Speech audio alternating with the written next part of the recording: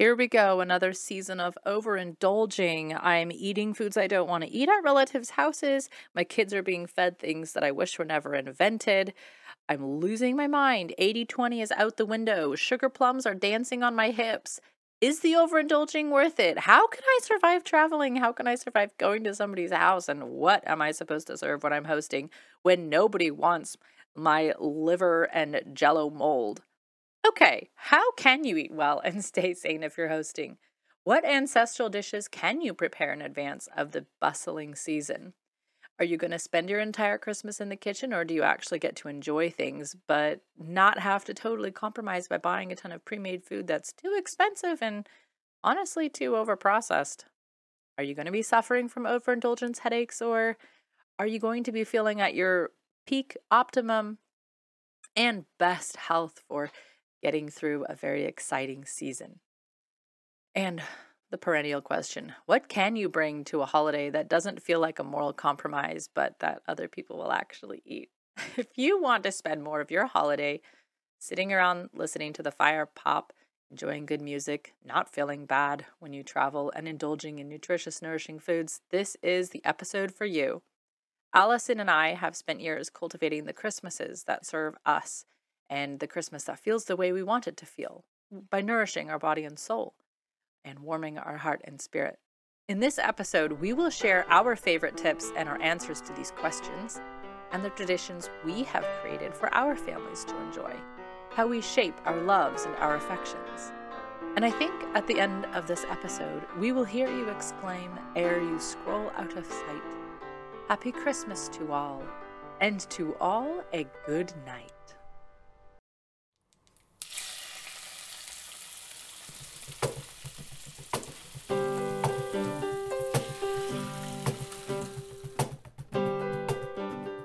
Welcome to the Ancestral Kitchen Podcast with Allison, a European town dweller in central Italy, and Andrea, living on a newly created family farm in Northwest Washington State, USA. Pull up a chair at the table and join us as we talk about eating, cooking, and living with ancient ancestral food wisdom in a modern world kitchen.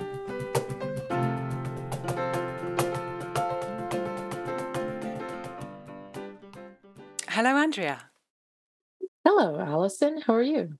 I'm good. It's cold here today and it's been raining really heavily all day. So it's dark and wintry and kind of just the right sort of weather. Well, actually, your weather's probably the right sort of weather for this episode, isn't it? Do you still have snow?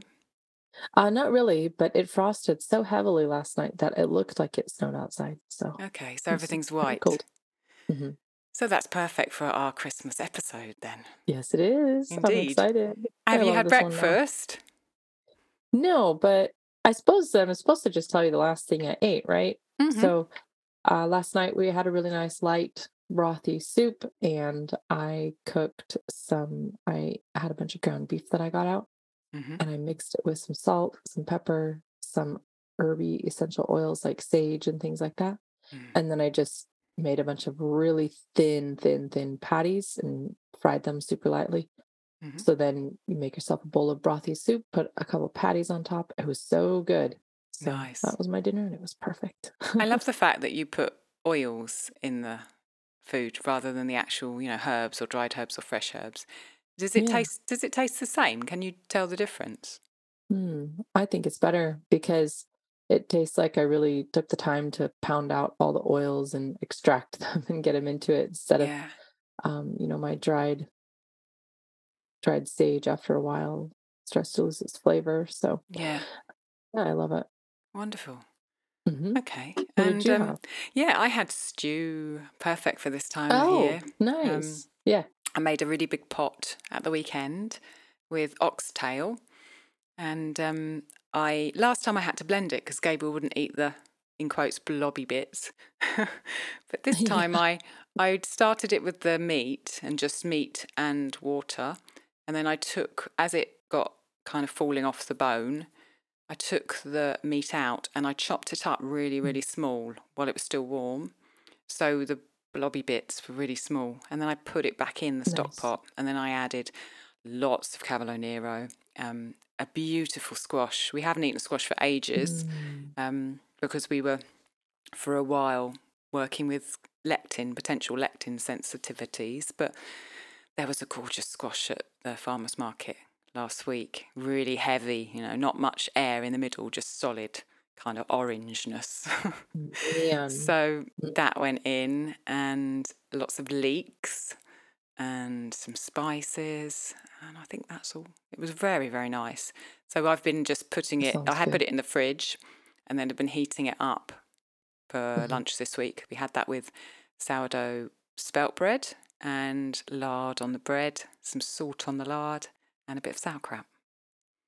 Perfect. Very, very, very good. Do you find that I find sometimes with, I don't know what you want to call it, weird ingredients, if I chop things really, really small, I can get away with a lot more. I think it's true. Yeah. He's once in this week when he's been eating it, he said, what's this? Pick something out. And I said, I'll just give that bit to Dad. He ate the rest. It was fine. I obviously missed that bit. Didn't get it quite so small. But I think that chopping small can hide a lot of things. So it just makes it more homogenous, maybe. Yeah. Easier to get it down because you're not just focusing on chewing this big chunk forever. Yeah, completely. And I didn't want to blend it merely because I didn't want to blend up the squash. I've not had squash for so long. I wanted to see those chunks and taste those chunks of squash. I didn't want them all blended up. So I love squash. Oh, indeed, it was. I love squash. It was really beautiful, seeing Massey is the guy who grows the vegetables, some of them at the market that we buy. And the squash was their whole. And I said to him, how much does this cost? And he weighed it, and it was really heavy. I felt how heavy it was. And I said, could we have half? So he said yes. And he cut into it, and he looked at it, and he was so proud. He was like, whoa, look at that. I'm really proud. That's just absolutely beautiful. And it felt really nice to bring that home and know how he felt about growing it. So, do you know what kind of squash it was? There's like thousands of varieties of squash. There's so many. It was an orange one. Does that help? Not really. No. It was round, not as big as a pumpkin, and it, instead of going up at the top like pumpkins do, it kind of went back in on itself, and it had a bluey kind of grey, greeny skin. Not particularly tough, but not to be eaten. Turban squash, the way you describe it. Maybe a bit like that. But I don't know. That's amazing. Our neighbor, she grows a lot of winter squashes and things. I mean, she grows a lot of everything, but right now winter squash is the thing. And she's been bringing me boxes of it. Oh my goodness. Including decorative squash, ones that you put on the table. And man, it's all so good. She gave us this big, long one called a candy squash. Okay. Oh my word, Allison. Really good. First of all, it makes like 5 dinners, but it's so good. You can roast it, you can blend it. I made the last of the one that I was working my way through. I roasted it in the oven with just a little bit of butter and honey brushed on, and then I blended it all. I was like, I don't know, just see what happens. And basically, me and Hannah couldn't stop eating it out of the bowl with a spoon. It was so good. That's kind of, it's supposed to be, I do that with butternut squash sometimes. I call it butternut squash soup, but it's just basically blended up butternut squash. Yeah. And it's very good. Very good. Yeah. Lovely. Delicious. So today, before we move on to our topic, I want to welcome some new patrons. So we have 4 new patrons since the last time we did a roll call. So welcome Zara, Deb, Diana, who is our first annual patron, which is a new option that Patreon have allowed us to offer with a discount, and also Lauren. So a couple of them are already on the Discord because I've talked to them on there.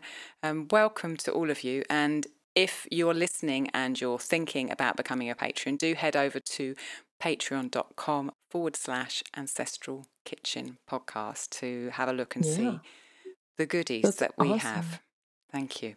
I have a review as well to read. Every now and again I remember to look and see if there are any reviews. And so I have one here from Kombucha Addict. And the title I like is it. Encouraging and Informative. I learned of this podcast from the Wise Traditions podcast. It has encouraged and inspired me to dig into ancestral eating more than I have been. I have owned the Nourishing Traditions book for years, but sadly have not completely followed its principles because it can be overwhelming. Thank you, Alison and Andrea, for simplifying it for me. Thank you, Kombucha Addict, for leaving us that review, which Wow. was 5 stars. That is so kind. That's I nice love to it. hear. Thank you. Indeed. So let's move on. And the title of this episode is Our Christmas Survival Guide. And it might sound a bit clickbaity, but basically, when I asked for questions for this episode from our patrons, most of them seemed to be help me survive Christmas. So I thought, well, it's basically what we're going to talk about. So, let's dive in and see if we can help people not only survive, but get the most out of whatever circumstances they find themselves in this Christmas.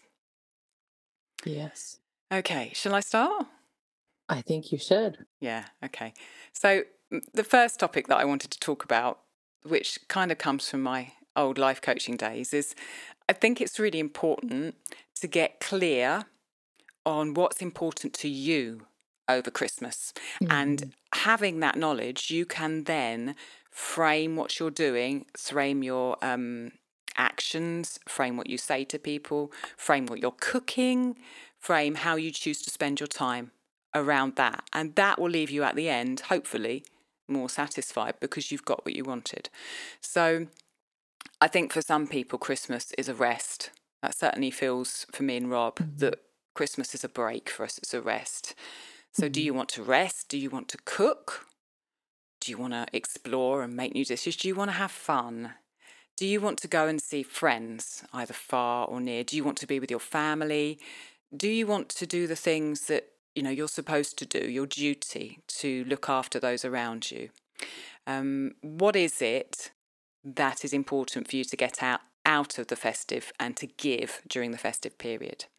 For me, like I just alluded to, and for Rob, it's a rest. Gabriel's not at school. Yes. Our routine is different. We're not getting up at 6:30 every morning. And Rob doesn't have so much work to do. I try to take a break. And so it's about being together, spending time together, really savouring that time and doing things that we wouldn't necessarily have time to do at other times, and to rest, relax, you know, kind of take our foot off the pedal a bit. How about for you, Like what? Andrea? Well, you said do things that we don't usually have time to do. Like what? Yeah, so like play board games.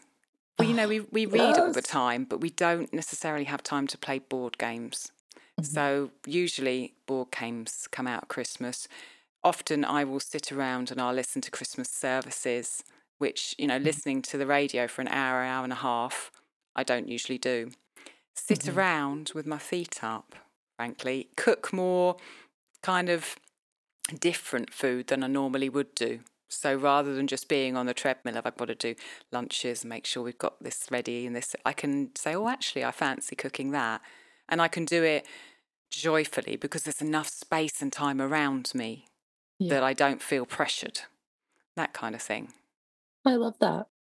Your Thank you. Christmas has, ever since I met you, really touched and inspired me for our Christmas to make sure that I am also, because I find those are the things that I want too, Allison, that I also want the, you know, the space, I guess, not just a chaotic continuation. So for us, Christmas is centered really around, I want to celebrate the whole Advent season and take in all those Advent related activities that we love. So reading specific Christmassy scriptures, listening to Handel's Messiah. And if somebody listened to our last year's Christmas episode, I think I mentioned on there, oh my goodness, kitten is jumping up, trying to get on the table. Um, uh, Cindy's book, Handel's Messiah book, Yeah, I remember. and Hallelujah Celebration, I think it's called. And basically, the Messiah is split up into 25 or 24 parts or something.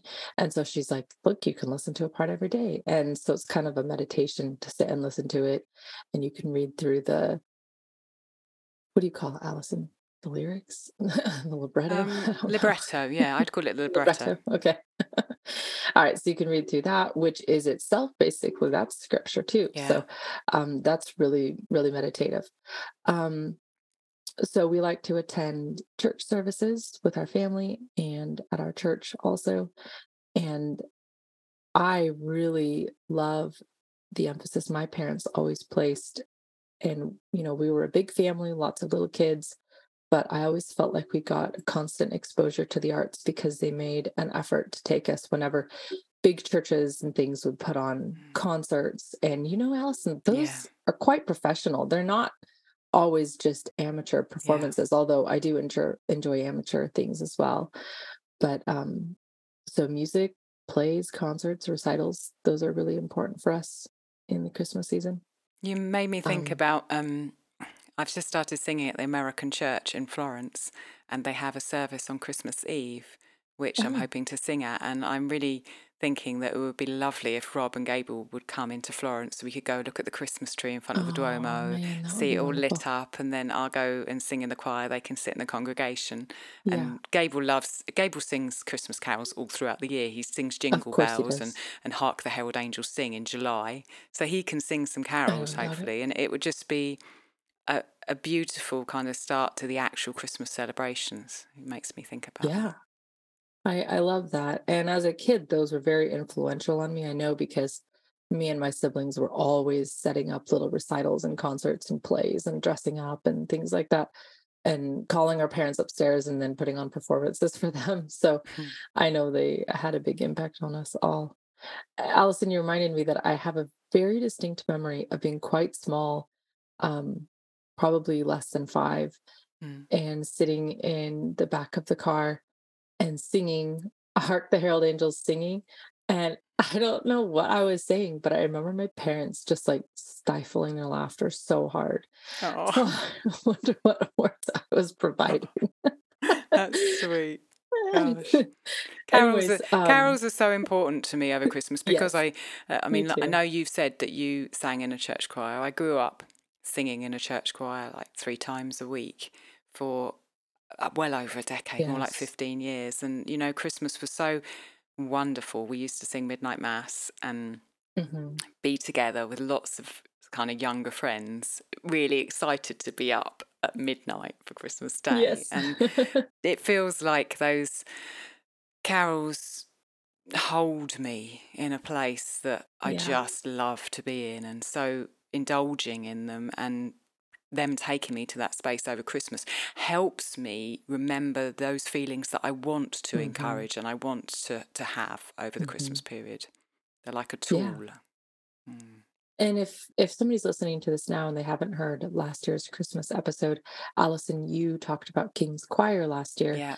And that is linked in our show notes for the last episode on Christmas from last year. So definitely go check that out.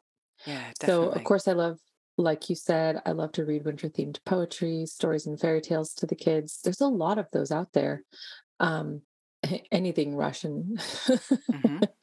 Watch a few Christmas themed movies. We usually don't do very many, but we'll usually do like 3.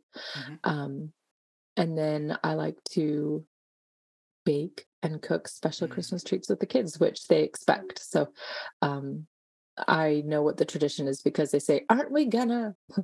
Don't we always? I'm like, oh, well, we did that last year. I guess we always do it now. Yeah. So we like to make a gingerbread house every year.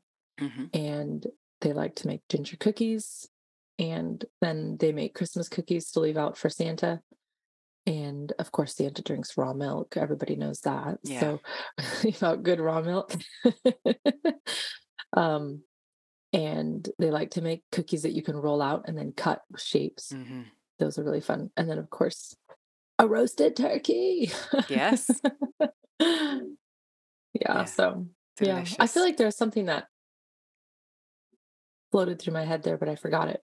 But I I think think a it. lot of us are Mhm. adding your gingerbread as a tradition this year.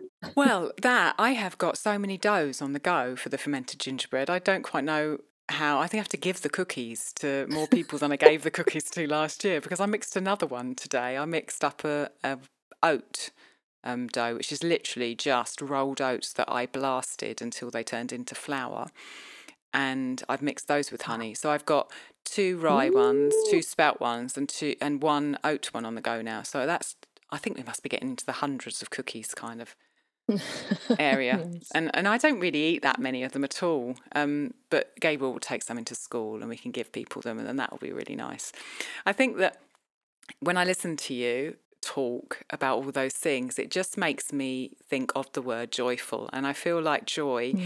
is something that is very, very important to both of us and to the festive season.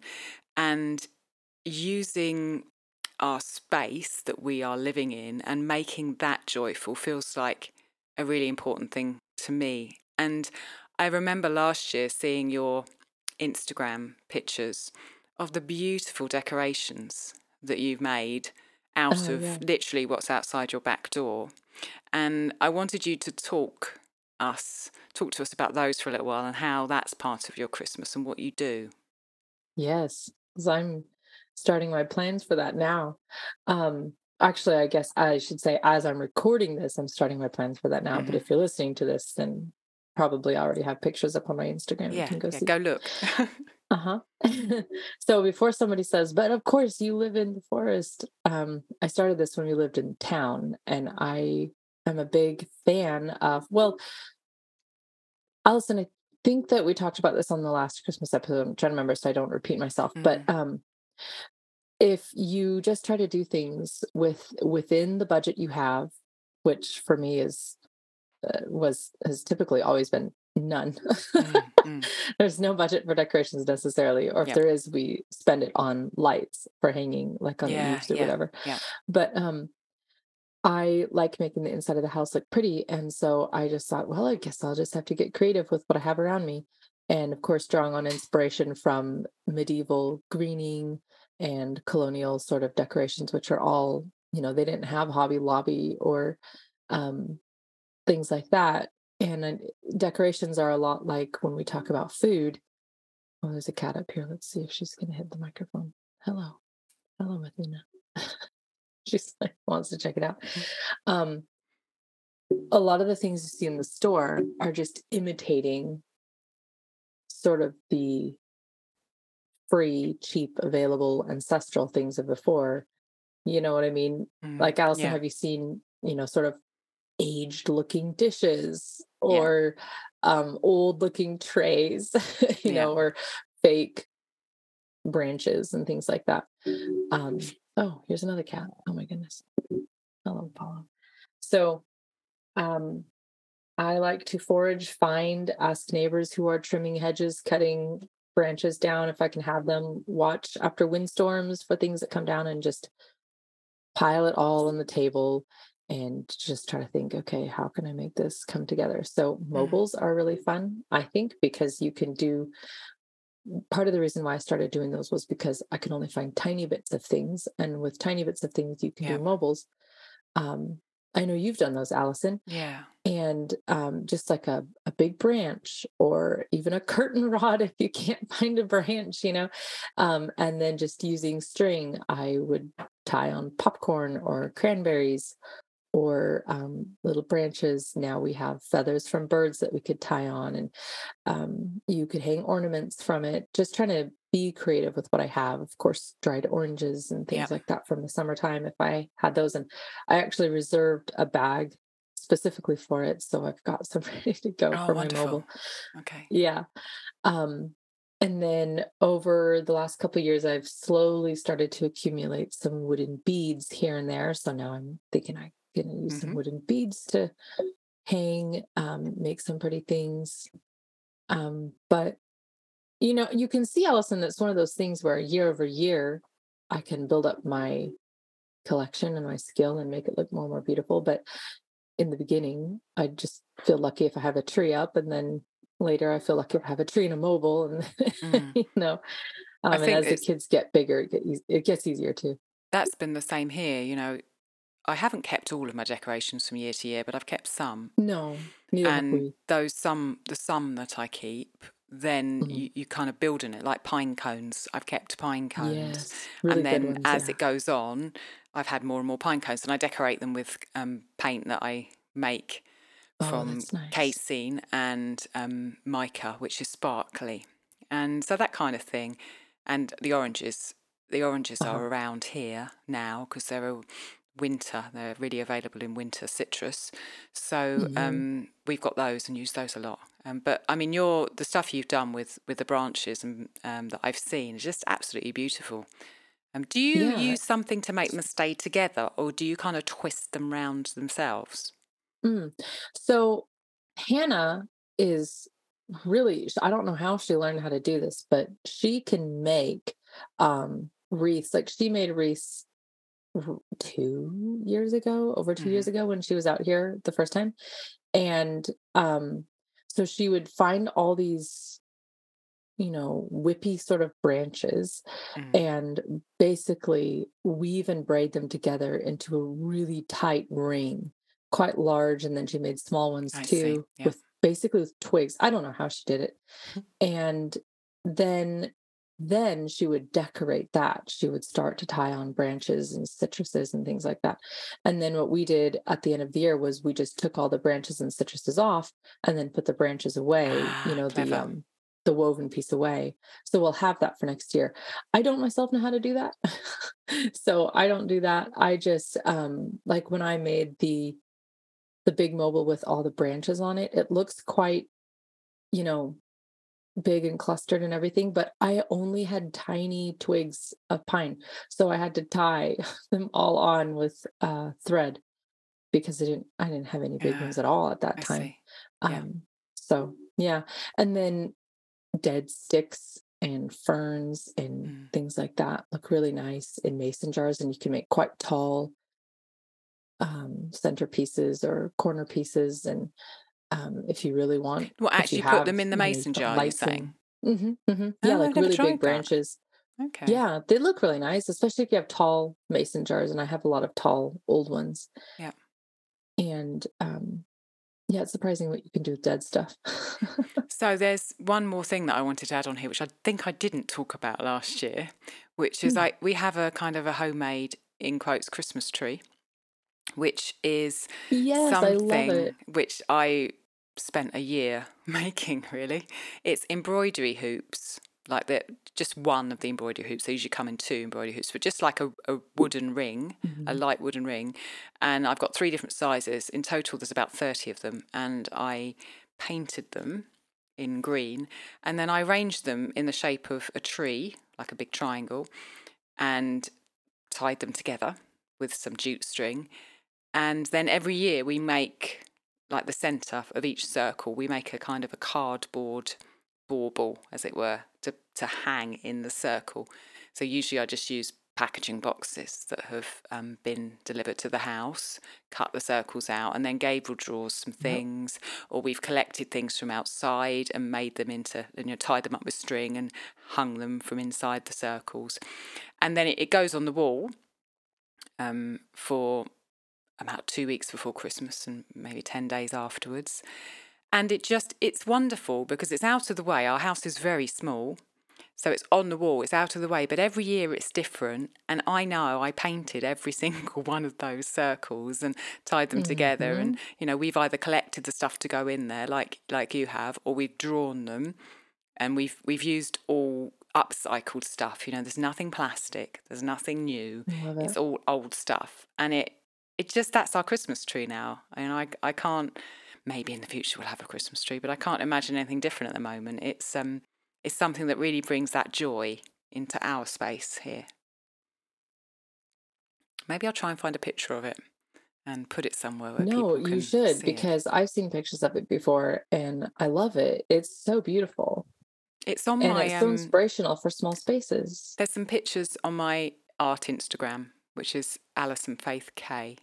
I think they're up there. Maybe I'll try and put them somewhere else. But it's just think outside the box. You know, I've seen people with Christmas trees made of twigs. I've seen people with Christmas trees made of driftwood, made of, you know, loads of different things. And it's a chance to use time creatively to build something that will bring you joy.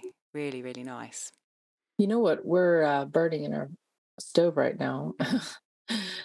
Gary's parents, I told you that Gary and his dad were cutting down trees on his parents' property. They cut down 13 trees, and they were all Christmas trees that somebody had planted there before they ever moved out there, that were already too big when they moved out there, you know.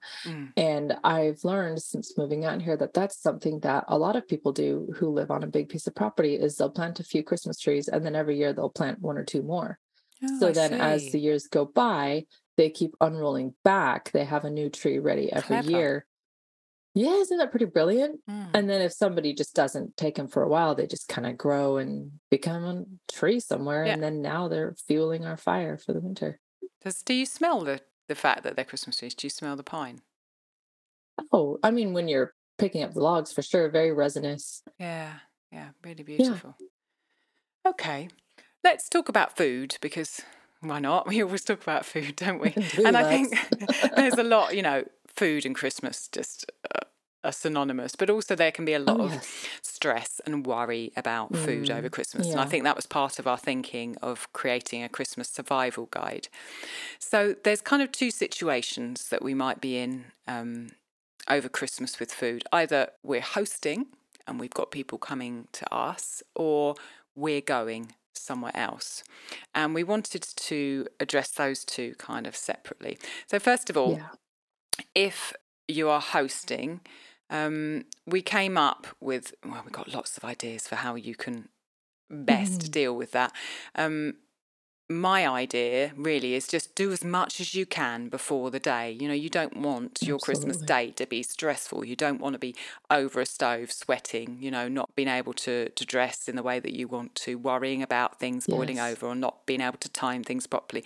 You want to be with whomever you're spending that time with. So cook as much as you can in advance, and don't be too adventurous with what you're doing. And then ask people for help. I mean, we say that over and over again in plenty of our episodes. Take the people in your household and get them doing stuff. You know, get someone peeling, get someone chopping, get someone stirring. I think that those are really important. Remember, you can eat cold food. It doesn't all have to be hot. So you can prepare stuff, you know, literally a couple of days before. As we know, if you're making a dish that has lots of different flavours, like spices in it, sometimes those taste better after a couple of days in the fridge anyway, because those flavours actually, you know, get to sit with each other. So those, I think, is my 2 cents on that. Andrea, what would you say if you're hosting Christmas are your tips? I agree. First of all, when people say, "Can I bring something?" just say yes. And if they need guidance, give them something that you know, say, "Oh, could you bring fruit?" You know, there's things people can bring that is easy for them to bring, and you don't have to wonder really how it will be. But I agree with making things in advance if possible. Do you want me to read the list real quick of cold you things? have an amazing list of things that I was like, oh my gosh, if I needed to think about what I could make, I'd want to hear this list. So please do. Yeah. So not all of this necessarily has to be served cold, but it's all things you can do ahead. And my mom, efficiency expert with 8 kids, is always a fan of doing things ahead as much as possible. So make mayonnaise, because there's so many salads and spreads and sauces and dips and things that you make around Christmas time that need mayo. And when you make it with whey, it'll last longer in your fridge. So make your mayo. Other things you can make ahead a couple days or more: potato salad, egg salad, deviled eggs, macaroni or any pasta salad, coleslaw, which is one of my favorites, beet slaw. Obviously, all of those, I put kraut juice in everything, so they will all be probiotic, and they'll sit well in the fridge. Gelatin dishes, and you can get really elaborate with doing layers, different juices, or making cream layers for those, of course. Um, Gingerbread sits Mm. very well. Some baked goods you can do a day or two ahead, but if you're wanting to do things like dinner rolls and things like that, I do prefer my baked things fresh. So I would make a big batch of dough and keep that Mm. in the fridge because then Yeah. you can just pull out, maybe if you're doing some rolls for um, Christmas Eve and then breadsticks on Christmas Day, even you can use the same dough for that. Soups you can almost always make ahead and then reheat them, and blended soups the same. Pumpkin or squash pie Mm. and lard pie crust. My mom, every year, she makes a lot of pie crust raw dough, and then she just balls them up and puts them in the freezer. And then as the holidays unroll, she unrolls the dough, Mm. and that really does speed things up. Cranberry sauce, I agree, Allison. This is one of those things, like you said, the longer it sits, the better. Yeah. So make that early, make it well. And of course, you could do a fermented chutney, cranberry chutney, something like that as well. Oh, Lexi just sent me her favorite cranberry chutney, fermented chutney the other day. Actually, Mm-hmm. I'll link that in the show notes. Mm-hmm. Cooked cold turkey, ham or chicken or beef. Yeah. You can use cold meat for about 1 billion different things. Yeah, completely. Homemade hot cocoa. Just sometimes when you're making things from scratch, there's just a few more steps than if you're opening packets and things like that, or if you're doing Sally Fallon's raw milk warmer or something. Just make a big batch of it and then pour it into half-gallon jars or milk jars and store it in the fridge. And then when you have people over, or it's, a tradition for us is on Christmas Eve having hot chocolate with cookies, then you can just take it out of the fridge and heat it in a pan. Of course, whipped cream. I like to make that and put it in containers because then, if you're doing hot cocoa Christmas Eve at night, you don't want to be mixing stuff. Homemade eggnog. We go through gallons and gallons of that every year. And fudge, there's a lot of different varieties you can make, including some that are even paleo. I think they would maybe be GAPS approved. I'd have to go and look now. Like banana fudges and things that you can make and store in the freezer. And then also gravy. Gravy is one of those things that you can make gallons of it at a time, and just have it done, whenever you whenever you want to Yeah. serve dinner. Sounds wonderful. Really. I think Now I'm hungry. Yeah, I think we're putting together a kind of Christmas hamper for the Patreons.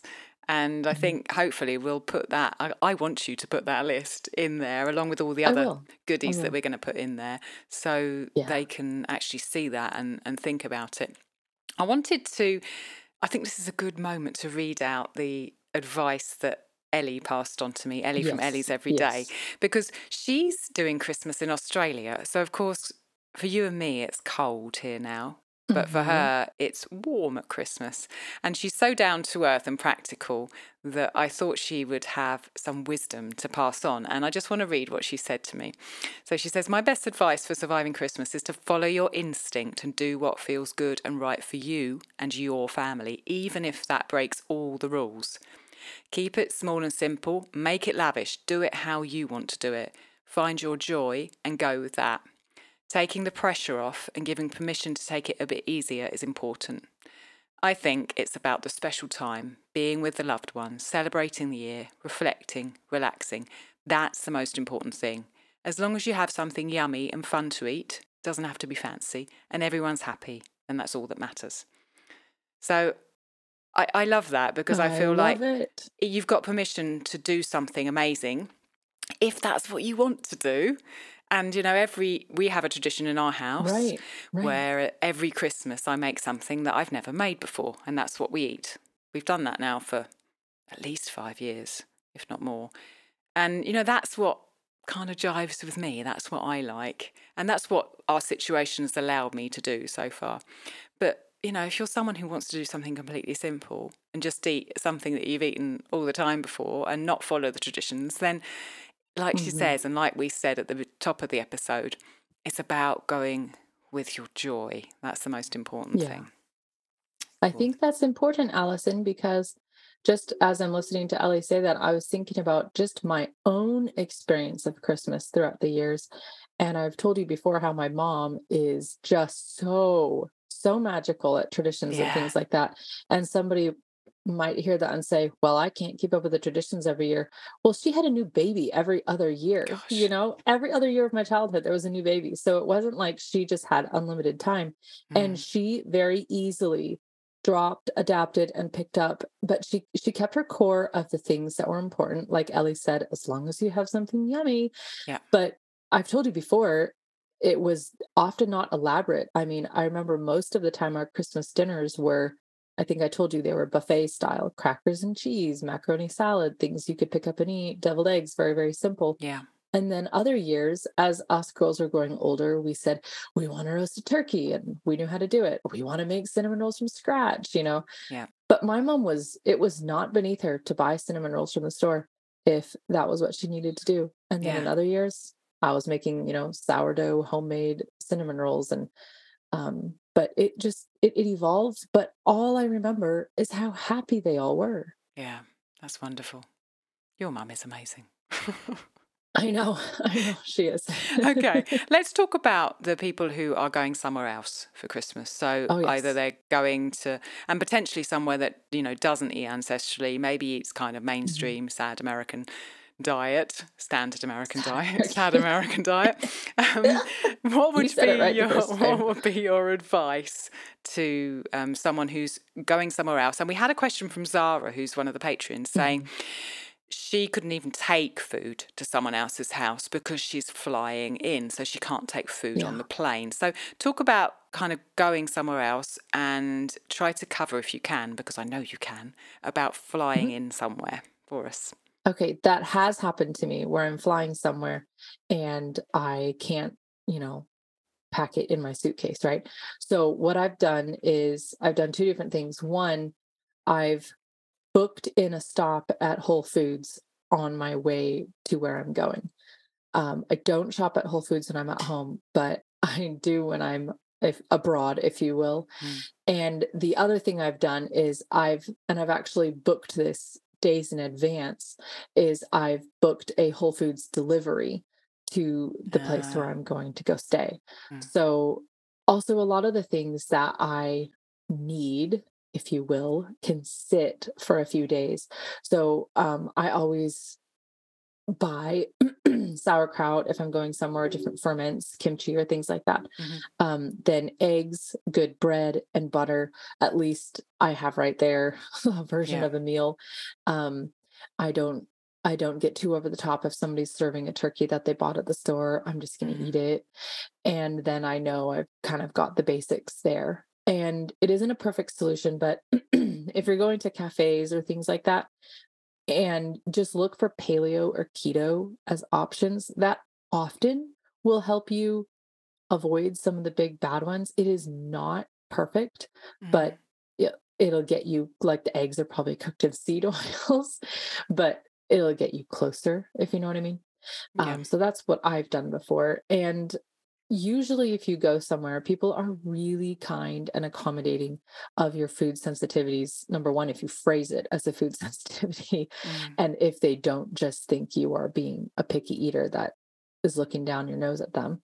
And two, if you're not a jerk about it, like, oh, gross, I cannot eat your is that a GMO turkey? Keep it away from me. Don't be a jerk about it. And three, if you just make a good faith effort to handle your own needs. Hey, I know I have such weird food sensitivities, but I did bring this and I was wondering if I could make the dessert for tonight, so show that you're not. I think that you couldn't have said that better. It's some of it is just diplomacy and remembering you're in someone else's space. But then a lot of it is you can bring things in, even like you said, if you're flying, but also you can choose what to eat. I think it's important to remember that it's only one meal. Right. So like you said, if you're having turkey bought from a supermarket, then I just eat it, because it's only one meal, and I don't do that for the other 364 days of my year. But also, I think, I've been at Christmas at other people's houses, and I've been able to kind of pick and choose what I can eat. It means that I'm Absolutely. not like stuffed and rolling around on the sofa after Christmas dinner, but who wants to be, frankly? And so I can choose, No. a bit of the meat and then some of the vegetables, but maybe stay away from some of the other things that are on the table that I wouldn't like. And if there's a few different desserts, including fruit salad, then I would, and Gable's at the table, maybe I would give him a small piece of one of the desserts, and I'd say he could have, a big bowl of fruit salad. You can choose what you want to eat from, Mhm. a spread on a table, and not feel like you have to just eat everything because someone's Absolutely. put it there or because it's Christmas. Yeah. I know that's often hard depending on who the person is, but it goes back to what we said at the beginning about, your values and staying true to those. And if you don't want to feel like rubbish after Christmas Day because you've been at someone else's house, then Mhm. trying to navigate that consciously is possible in most cases. That's what Yes. I've found in my And life. be, again, what, like you said, diplomacy, be complimentary about the things you are eating that you do get to enjoy. If I see somebody coming to my house and picking through 12 things I put out and only eating 3 of them, and they come and tell me how Mm. much they enjoyed those 3, Yeah. as a hostess, does it matter to me which things they enjoyed? As Oh, long as they enjoyed something, I don't really care. yeah. Yeah, I And I agree. agree with you, Allison. It is just one meal. And that when you asked to where to bend a little bit, um, Mm. is that a separate question or is that wrapped in this question? I can't remember. No, I think that could be wrapped, Christmas Okay. themed. It could be wrapped inside this question. Right. Okay. Christmas themed, wrapped up. All right. Let me just unwrap this a little bit. Was that if, like, it is just one meal, but if we do that every night through all of December, it starts to Yeah. add up and accumulate, right? And then there comes a meltdown. The kids had die or something, everybody's falling apart. So Mm.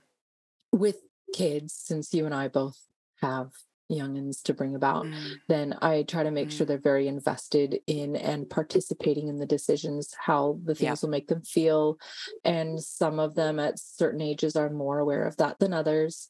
And if you're bringing food to an event that you aren't hosting, there are things you can bring that are really high quality but aren't just ridiculously expensive. So Mm. deviled eggs with kraut juice is one I like to bring, or make the stuffing with your homemade bread. That's really economical. Mm. And of course, lacto fermented coleslaw and beet slaw, those always get snapped up and they're easy to make and not super expensive, even with really premium ingredients. And they don't necessarily And seem like weird food, no, no, they're very familiar. Yeah, Very familiar.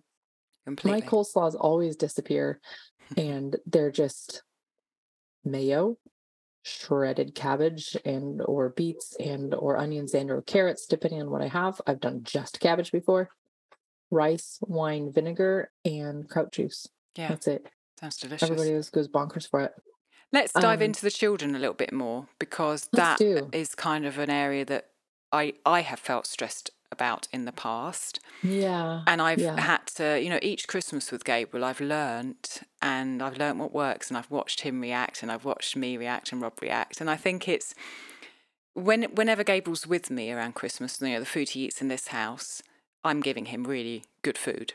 So most of the time when he's with Yes. me over at the Christmas period, he's getting good food.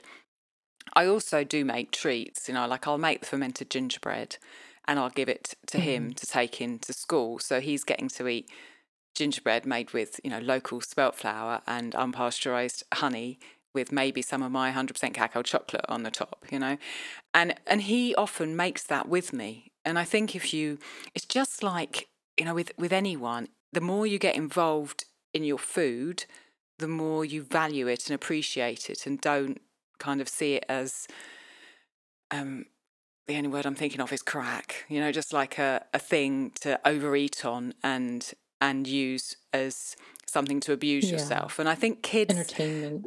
kids learn the same, if you're doing that and you're getting involved, and you're valuing your food, and you pull them into the recipes and get them enthused and involved, then they're going to value their food because you're giving that off and you're giving them the chance to learn that too.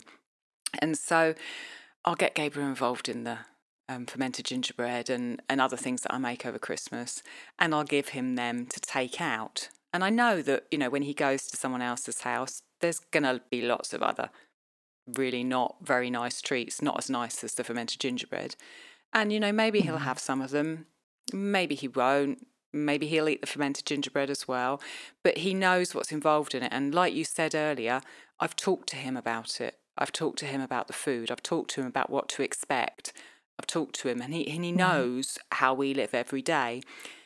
And then I feel like I just have to let it go because I've done as much as I can, and each Christmas that goes along, I learn a bit. And I learn that there's no point because once he's out of the house with someone else, I can fall back on what I've given him, in our house up till that point through all of our food adventures. But then it's up to him. And you know what? Like I said before, it's not the whole of the year. It's not all the time. And so I have to learn to let go. And I think the thing that sticks with us after we leave, good training, I mean, some of us have to leave home and then forcefully reprogram ourselves. But I was fortunate in that I was able to take the good things. My parents gave me good things and I was able to take that with me. And it's the things that they taught me to choose, not the things that they forced on me with no participation from me whatsoever. Yeah. That's the things that stick with me now. Yeah, I think that's wonderful, and that's all credit to your parents for sure. I think that it's not just a lesson for kids; it's a lesson for all of us, knowing when to give way and knowing that the principles are more important than the general specifics of any one day. There's something bigger here than just these few days.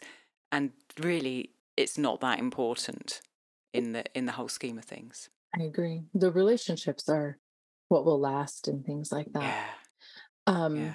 If your kids, just remember you screaming with grandma about the ingredients of the gravy. Yeah. The Christmas is effectively ruined. And whereas they could have probably tolerated that sodium glutamate or whatever, and passed it through with the help of some ferments the next day and moved on with their life. Oh man. Indeed. Yeah. That being said, we've though, got another. I was going to say, when I go places, if people ask me what I want to bring, I do often offer to bring the dessert because that is one of the things that can just be catastrophically bad, filled with red dye and corn syrup and things like that. I'll take the GMO turkey over the red dye and the, you know what I mean? And then I always make sure that I bring a ferment with me, and I'm not talking about wine here, so that when I'm eating my meat or whatever, I can have the ferment with it. And everybody else always wants to participate, which is great. Yeah. I'm just thinking of something that I heard on a Ben Greenfield podcast that struck me sometime earlier in the year, where he said, I'd much rather eat a ton of white sugar than eat vegetable oils because, it's going to hit me, that sugar, but my body can do something with it. Whereas that vegetable oil is going to go in my cells, and my cells are going to kind of be built from it. And I can't detox that in the same way. And the desserts, it's not just sugar they have in, they have in goodness knows what from the store, all the additives. But at the same time, if you don't have particular sensitivities to sugar, I feel like homemade desserts feel like, to me, less kind of toxic than things that are cooked in vegetable oils. But I would agree with you. It's a learning curve. Depends on how you react to them yourself, because I'm not good with sugar at all, so I'd probably just avoid both. But I don't feel so bad, Gabriel, having a little bit of sugar every now and again, because I think, he runs around like crazy and he can cope with it because he doesn't have it at home, Yeah. And there's like Ben was alluding to. There's things that our bodies are already made to be able to process. And synthetic things are really hard on us. And the Yeah. toxic and oxidized seed oils are really tough for your body to deal with. And they linger in us for years and years. Yeah. Yeah. Let's talk Yep. about overindulgence, because we had a specific question on that, and it's tied to Christmas very strongly. Kelsey, one of our patrons, asked, do you personally indulge slightly from time to time? And how do you determine when not to? And I'm interested to hear your thoughts on this, Andrea, before I potentially say anything. Yeah, I am. I am. Gluttony is a sin. Oh, 'tis the season for gluttony. Well, interestingly, Allison, Advent is actually supposed to be a season of like abstinence. Yeah. Yeah. And then we celebrate on Christmas. So Yeah. it's so funny that for us now, December is kind of evolved into one long perpetual feast. Which I'm not saying that that's necessarily wrong. I'm just saying, when people say, "Oh, I want to be traditional," but then I'll say, "Well, just basically more or less fast for all of December, and then eat on Christmas if you want to be traditional." The medievals trying to survive were just like, "How not to die over Christmas?" Literally. Yeah. But for me, I find that usually indulging turns out to have not been worth it, and over repeated times of being, oh, I'll just do this once, and then feeling horrible afterwards, over time, that regret and the consciousness of how it makes me feel starts to build and prevents me from even wanting the thing that I used to indulge in. And I know we've talked before about like, where is your line? What line do you not cross? And I would say that my line just keeps moving farther and farther back into the nourishing traditions / ancestral. Like there's things that I'll say, well, this is fine, just this once. But over time, I find myself less able to say that about certain things. And I think I still have flexibility. I don't know, but I say that as I live in a bubble, right? And then I leave the bubble and I'm like, I can never, but I feel in my head, oh, I'm so flexible. And then I go somewhere and somebody's like, would you like Doritos and Oreos? And I'm like, what? They still exist. Oh my gosh. I know. Every once in a while I'm like, they still make those things? And cigarettes too. But it's just, I don't know. I live in a bubble now. So, and a lot of people live in this bubble. So it's not like I intentionally go out and say, which friends of mine like ancestral food? But those of us that are drawn to similar things end up in similar circles and end up spending time together and end up liking the same things. And so, when I get together with my moms and they've got, one of them brings sourdough, another one's bringing water kefir and sauerkraut, and someone else is bringing, fermented chutney. And so it doesn't feel like I have to struggle. Yeah. That's nice. That's really nice. Yeah. In a way, we've achieved something similar by moving countries. And, we're Rob and I are both introverts, and we like our time at home resting with Gabriel together, and so that's our bubble. We do go out, and like you said, you attract people towards you who have similar ideals and ideas. So I haven't really been around kind of normal Christmas food for a few years now. I do think, though, similar to you, it's been a journey of slowly learning for me that getting feedback of, oh, I just ate a bit too much of that and I feel really rubbish and I'm not going to do that again. And it's taken a long time for me to learn that. But really, I feel like I get to the point where I look at foods that are kind of in the normal world and they just don't seem like food to me. They seem like some sort of Franken food, like you've used that word before. Yeah.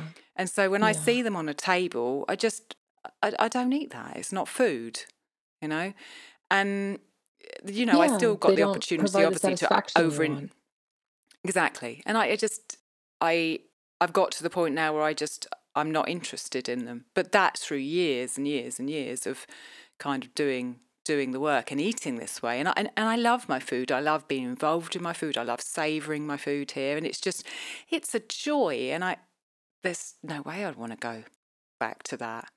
I also, there's still the opportunity for me to obviously overindulge in the food that I've made here, which is really nice. But again, I feel the same thing. And it surprised me that the last few years I've watched myself with delicious food in front of me that tastes amazing, that in the past I just would have got another spoonful and I would have carried on until I felt ill, or just a little bit ill, and known that I've given my digestion too much to do. But the last few years, something about doing this for this long and the food and maybe the nutrients that are in my system now that weren't before, I just kind of stop. I just think, well, I'm satisfied now, and that will go in the fridge and it will taste even better when the flavours have mulched together tomorrow, and I can eat it tomorrow. Yeah. And so I don't really do it much anymore. I think there's everyone's on a different stage of their journey, and for many years I've been on very different stages of that journey. But to have faith that it does get easier the more you do it, and the more you notice the consequences of what you're doing as well. But yeah, all of the other things about being involved and valuing and that kind of thing come in too. Yeah. Yes. What were you going to say, Andrea? And Christmas being the fruition of all that, ordo amoris, like ordering your loves, shaping your loves. Like to you, you've ordered your loves such that, rather than being addicted to the stress of rushing place to place, you understand that your first primary love is going to be, spending the time at home, resting with Gabe and Rob and spending time together. And so it's not a fight for you to resist the other thing because your loves are in order for you. Yeah. And it's not the same for each person. Yeah. But knowing that you have them in order makes them rise to the top so much more effortlessly. Completely. And with the food, instead of struggling and fighting against our will, we are shaping our loves and our biome over time so that we desire, we crave, or we're repelled by the things that don't serve us anymore. And that's just life. Yeah. All of it. You said it beautifully. So maybe we can finish on the other question from Kelsey, which was, is it worth it? And how much has your opinion on that changed over the years? And, really feeding on from what you said, Andrea, which was beautiful. That's how I feel. And yes, gosh, it's worth it. It's worth it in the time that I'm spending with the two people that I love the most in the world, and the wonderful food I'm creating, and the time we have to eat it and share it together, and the deliberateness we've made in what's around us, and the way that we're giving to each other over the season and sharing. And I didn't always feel like that at all. When I was at home with my parents, Christmas was very, very different. And as I grew up, I had a husband before Rob. Christmas was very different, and it was based on completely different values.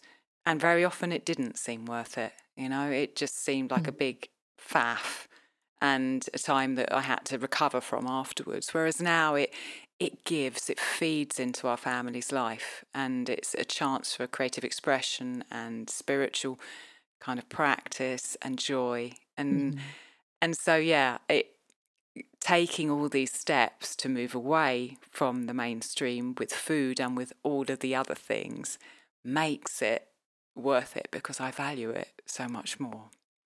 Yeah. And I would second that, Allison. Is it worth it? Kelsey asked. And in the spirit of Christmas and giving and all of that, I would say yes, it is, because it's not just about you. At a certain point, you're taking people with you. You took not just you and Rob and Gabe, but everybody that you're touching through the podcast is coming with you. And then people start to tell you things. People in your life will say, oh, guess what?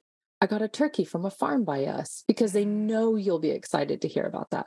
Or they'll say, hey, guess what? The Brussels sprouts I got, they're organic. And you get to celebrate those things with them.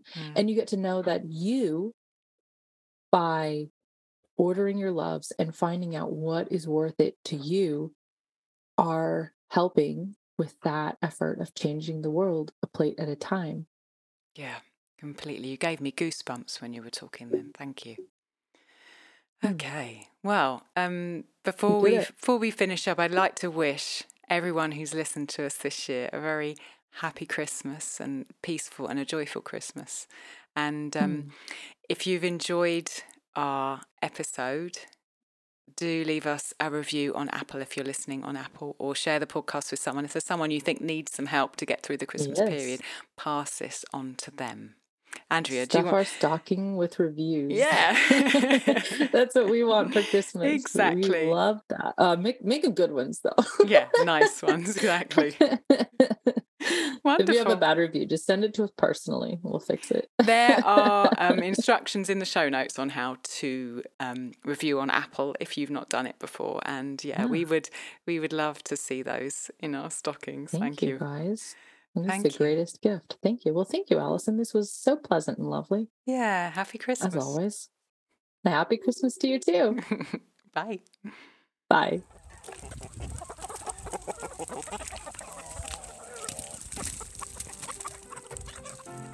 Thank you so much for listening. We'd love to continue the conversation. Come find us on Instagram. Andrea's at Farm and Hearth and Allison's at ancestral_kitchen. Until next time, we both wish you much fun, exploration, and satisfaction in and out of the kitchen.